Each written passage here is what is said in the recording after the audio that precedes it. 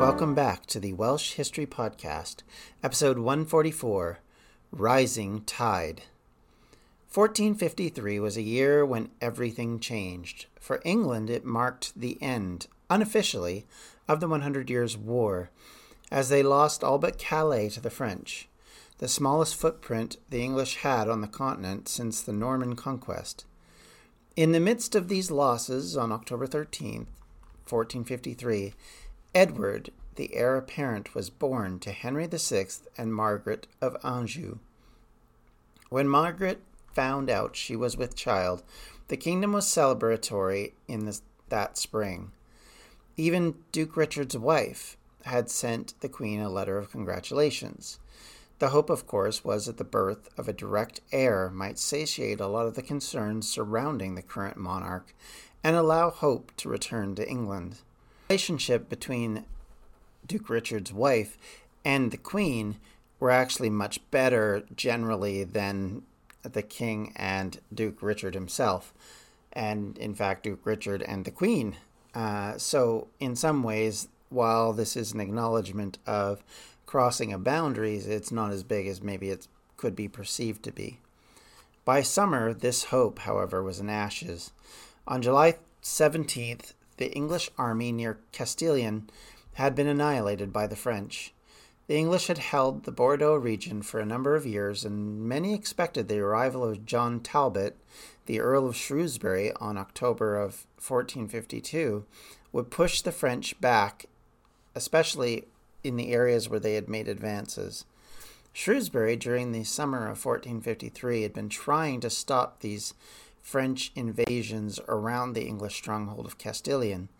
Shrewsbury had found what he thought to be an abandoned camp, driving his cavalry ahead to raid the camp for supplies and to deprive the French of valuable arms and ammo. However, the French were still at the camp and ready for this attack. The French cannons inflicted heavy losses on the dismounted cavalry, and though some of Shrewsbury's infantry came up during that hour of battle, the English troops were routed by the French. Shrewsbury was killed, and the garrison at Castilian would surrender the next day, and the capitulation of Bordeaux in October restored Gascony to France and ended the war.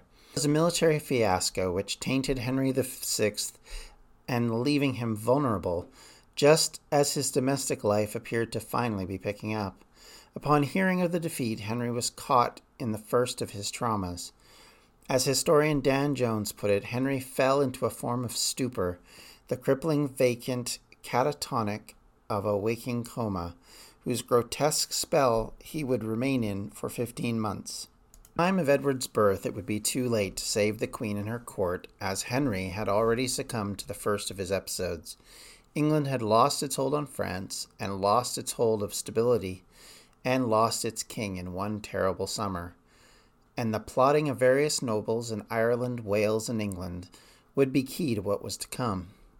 With the king now unable to respond, the court could not even get him to recognize his son as heir to the crown, an issue that had massive consequences for the Queen and her favorites. If the king could not respond to any outside stimulus, it would mean he could not approve any sort of decision-making, which would steal away whatever legitimacy Somerset and the Queen had hoped they could hold on to in the face of these stiff challenges. The Duke of Somerset and the court, which had led during this turmoil, was now in trouble. They needed to lead as they had done for so many years, but now they were forced to do so without a link to the king. This could be seen as near illegal, without the will of the king nor the approval of Parliament. Worse still for the English crown, this final capture of Bordeaux was accomplished on October 19th, just a few days after the birth of the crown prince. This was combined with the news that the king was incapacitated, which was finally reaching important ears at this point. Up until then, this had just been a rumor. There had been no confirmation, but it was too late and too hard to hope that he would suddenly come out of it, and they had to acknowledge that this situation was the case. All of this would then lead, in the latter part of October, to a great council, or also called the Magnum Concilium. This great council was a group of the highest level of men across England. This included both nobility and clergy, who were then called to deal with the pressing issues facing the court. Initially, it appeared the court wanted to exclude the Duke of York from this meeting of these men, but really they had little choice. He was already too powerful to ignore and had too many connections within the nobility, which would call for his inclusion. So on October 24th, a letter was signed with the king's name, but obviously not by his hand. The Grand Council was to sit, and the disputes between York and Somerset were to be set aside according to this letter. The invite was sent to York, and York accepted. Richard, Duke of York, arrived in Westminster on November 12th, 1453. But if the hope that he was going to be amenable to a reconciliation, there was no sign that York had any interest in making peace. He was a man who knew he had the power and prestige to push his agenda and really didn't care what the crown or its court thought about that. Mulberry, the third Duke of Norfolk, had a long-standing grudge against Somerset. It would be exacerbated by conflicts between Norfolk and his feuding partners in the Percys, supporters and loyalists to Somerset. These men had bickered about land and inheritance, and all of these kind of ideas had been a problem, and it would be a continued problem for both Somerset and the allies of the Queen, that a lot of the men who were against her and him were men who had been done, in their perception, wrongly by the king or his court. Norfolk himself had a reputation for being a violent hothead. He had been imprisoned twice for unruly behavior, including in the Tower of London, and was infamous in East Anglia for his feud with the De la Poles, which led to a massive increase in crime in the area. York now relied on his volatile compatriot to push his agenda forward. Norfolk openly blamed Somerset for the loss in France. And then the accusations centering around Somerset meant that he was to be arrested on the spot. And there was enough sympathetic ears on the council that agreed that they seized him, and one of the great allies of Henry and Margaret was now in the Tower of London at the pleasure of York and his friends. At a meeting a few days later, York would ascend to lead the court of Henry VI. He was now the undisputed leader in England, and within a month had gone from a struggling noble dealing with the bottom of the deck to ruling England in all but name. The Queen had hoped to fight York. She created her own rival faction, with those loyal to her that, of course, remained. However, her list of demands that she created, which would demand that she be put in place to appoint various people and effectively be the leader in England, were flatly rejected by the Council and Parliament in 1454. York, in February of that year, was named as the King's Lieutenant, a position which allowed Richard to call a Parliament and to represent the King and to preside over it. This was a huge step in putting Richard as the protector of the crown. Somerset and Margaret, even while in prison, were not idle in this period. Rumors abounded that they were trying to create a private army to wrest control back. Certainly there were thoughts that there were spies that were loyal to Somerset that were out there trying to create insurrection. This led to more and more armed retainers entering London as the nobles sought to protect themselves.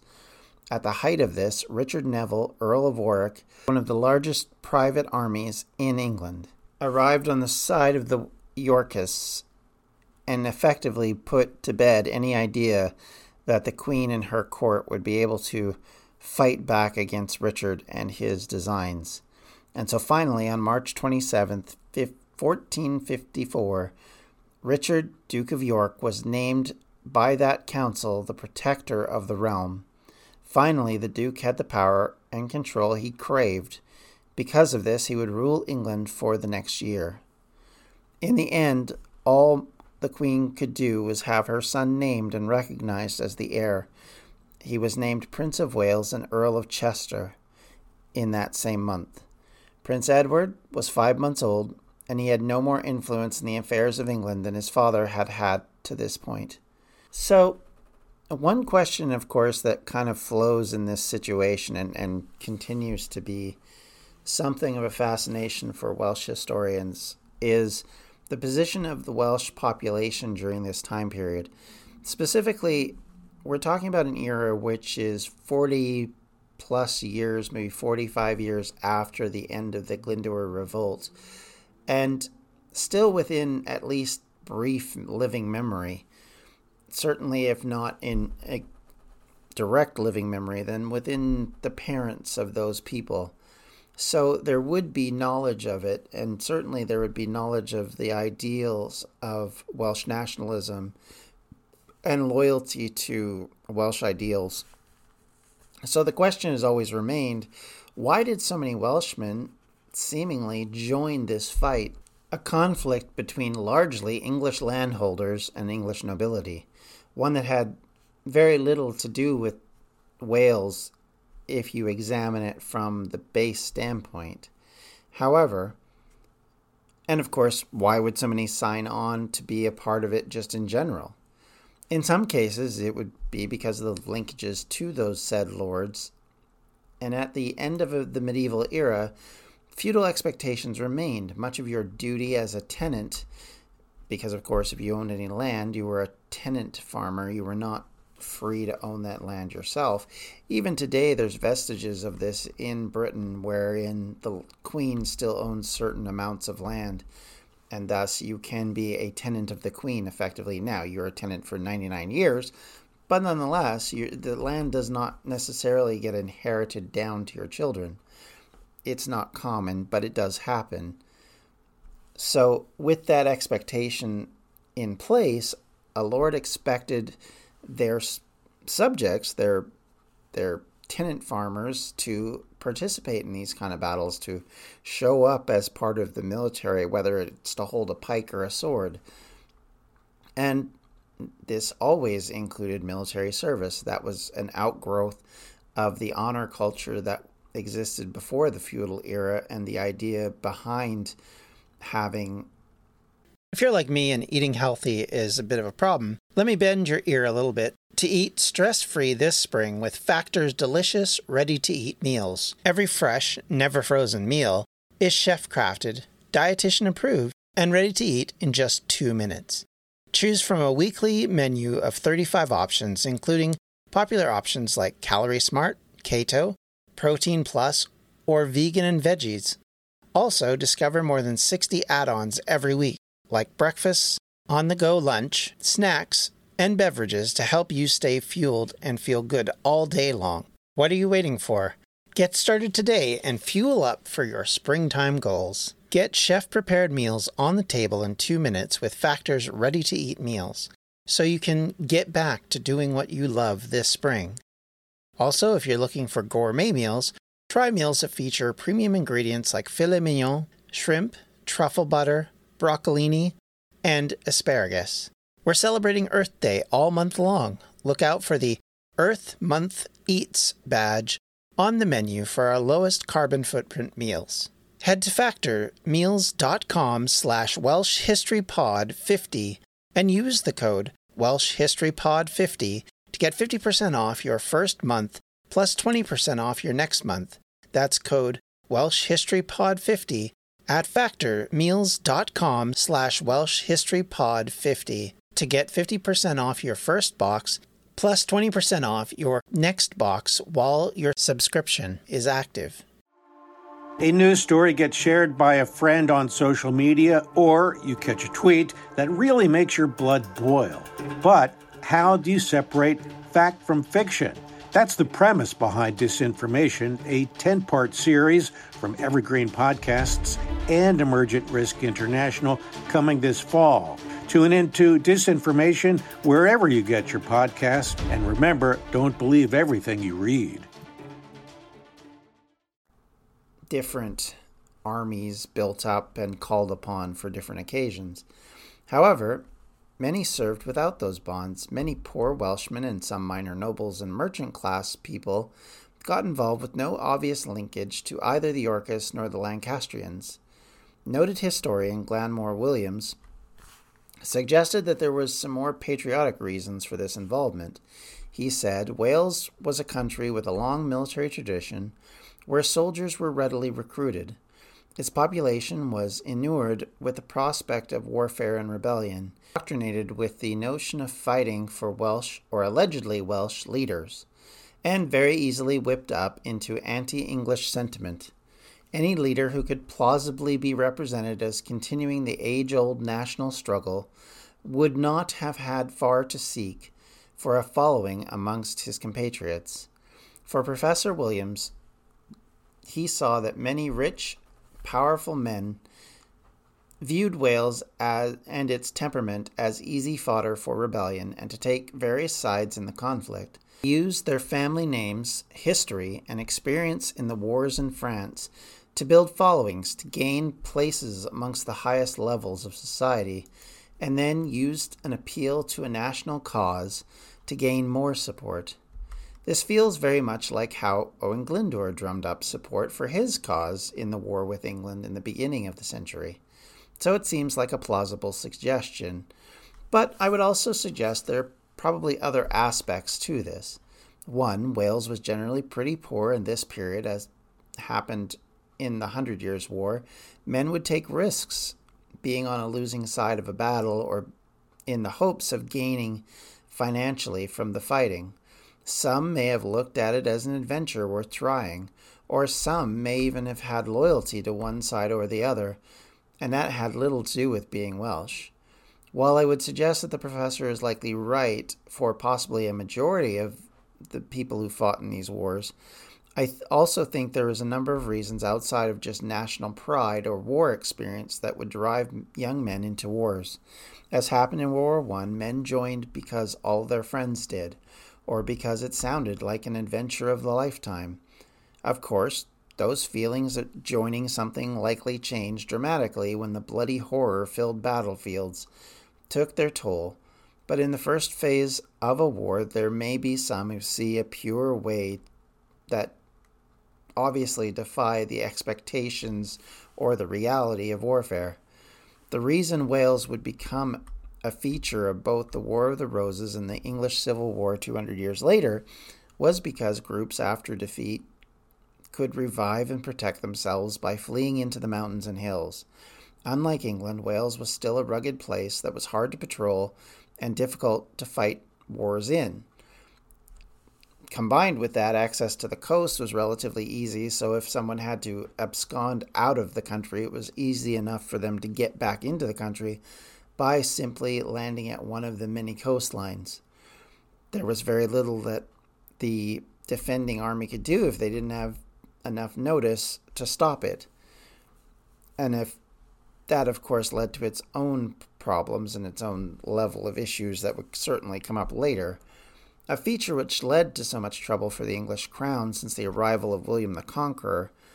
It took the English 200 years to defeat a largely divided and generally fractious population in a landscape that was difficult to traverse, the weather was generally unfavorable, and the population was generally hostile. At no time was Wales a united territory during that process, yet it continued to hold out because, in part, the landscape had protected the people. As the Normans and their successors took more and more land, they put the perfect tool in place to defend that land and to make it harder for outsiders to take this already difficult terrain. The ring of castles, first built by the Marcher lords in the south and east, then extended by Edward I to ring the country, made that place very difficult to fight a war on the offense. Taking these castles, which were positioned so strongly in various places around Wales, defended by multiple protection points with moats, edgings of cliffs, with multiple tiered defense, in an age when cannons were just entering into it, made it very difficult indeed. And then combine that with the fact that if anybody escapes, they can just head into the mountains or the hills and continue to fight, as Glyndŵr and others did on numerous occasions. It makes it very difficult for anybody to win those battles, and so a defender is in a much better position than the offensive side, unless they have severe numbers or a way to break down castle walls that works efficiently and effectively, which we're only just entering into warfare at this point. So a lot of this problem, a lot of the conflicts were still being based around massive sieges that took forever, and we'll see one that specifically happens in Wales later in the War of the Roses that shows just how difficult it was to take some of these Welsh castles.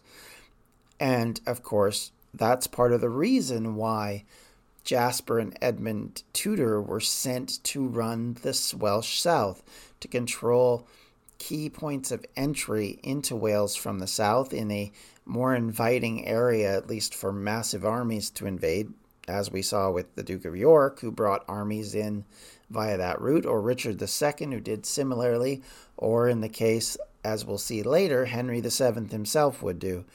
Wales becomes a takeoff point from the south to the north for a lot of the rebellions that would come, and a lot of eager followers were willing to join these uprisings, in part because, as Professor Williams said, there was some semblance or idea of it being a nationalistic cause.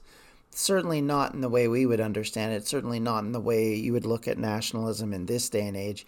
Obviously that especially pre-Napoleon version of nationalism didn't exist, not in the way we understand it, but common culture, common language certainly did, and certainly an understanding that you weren't English.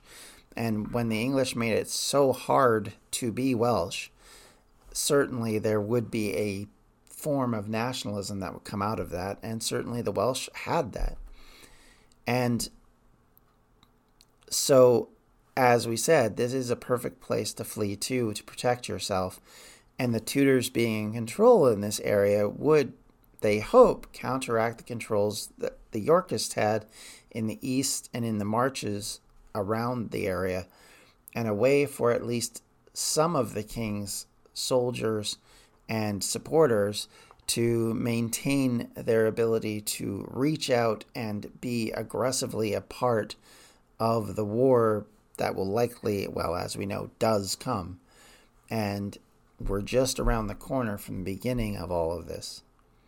But with that, I'd like to thank you all for listening today. If you have any questions, comments, or concerns, you can always reach me at the Welsh History Podcast at gmail.com, or on Twitter at Welsh History Pod, or on Facebook. You can also reach us at facebook.com/Welsh History Podcast.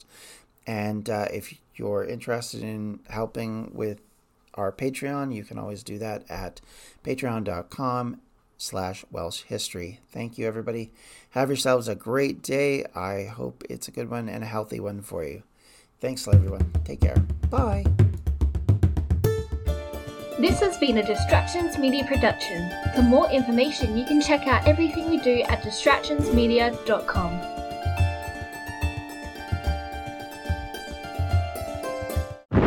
The Battle of Waterloo was one of the most famous turning points in world history. But what happened next? My name's David Montgomery, and I'm the host of The Siècle, a history podcast that tackles exactly that. Join me as I cover France's overlooked century in between Napoleon and World War I. The Siècle, spelled S-I-E-C-L-E, is part of the Evergreen Podcast Network and can be found wherever you get podcasts.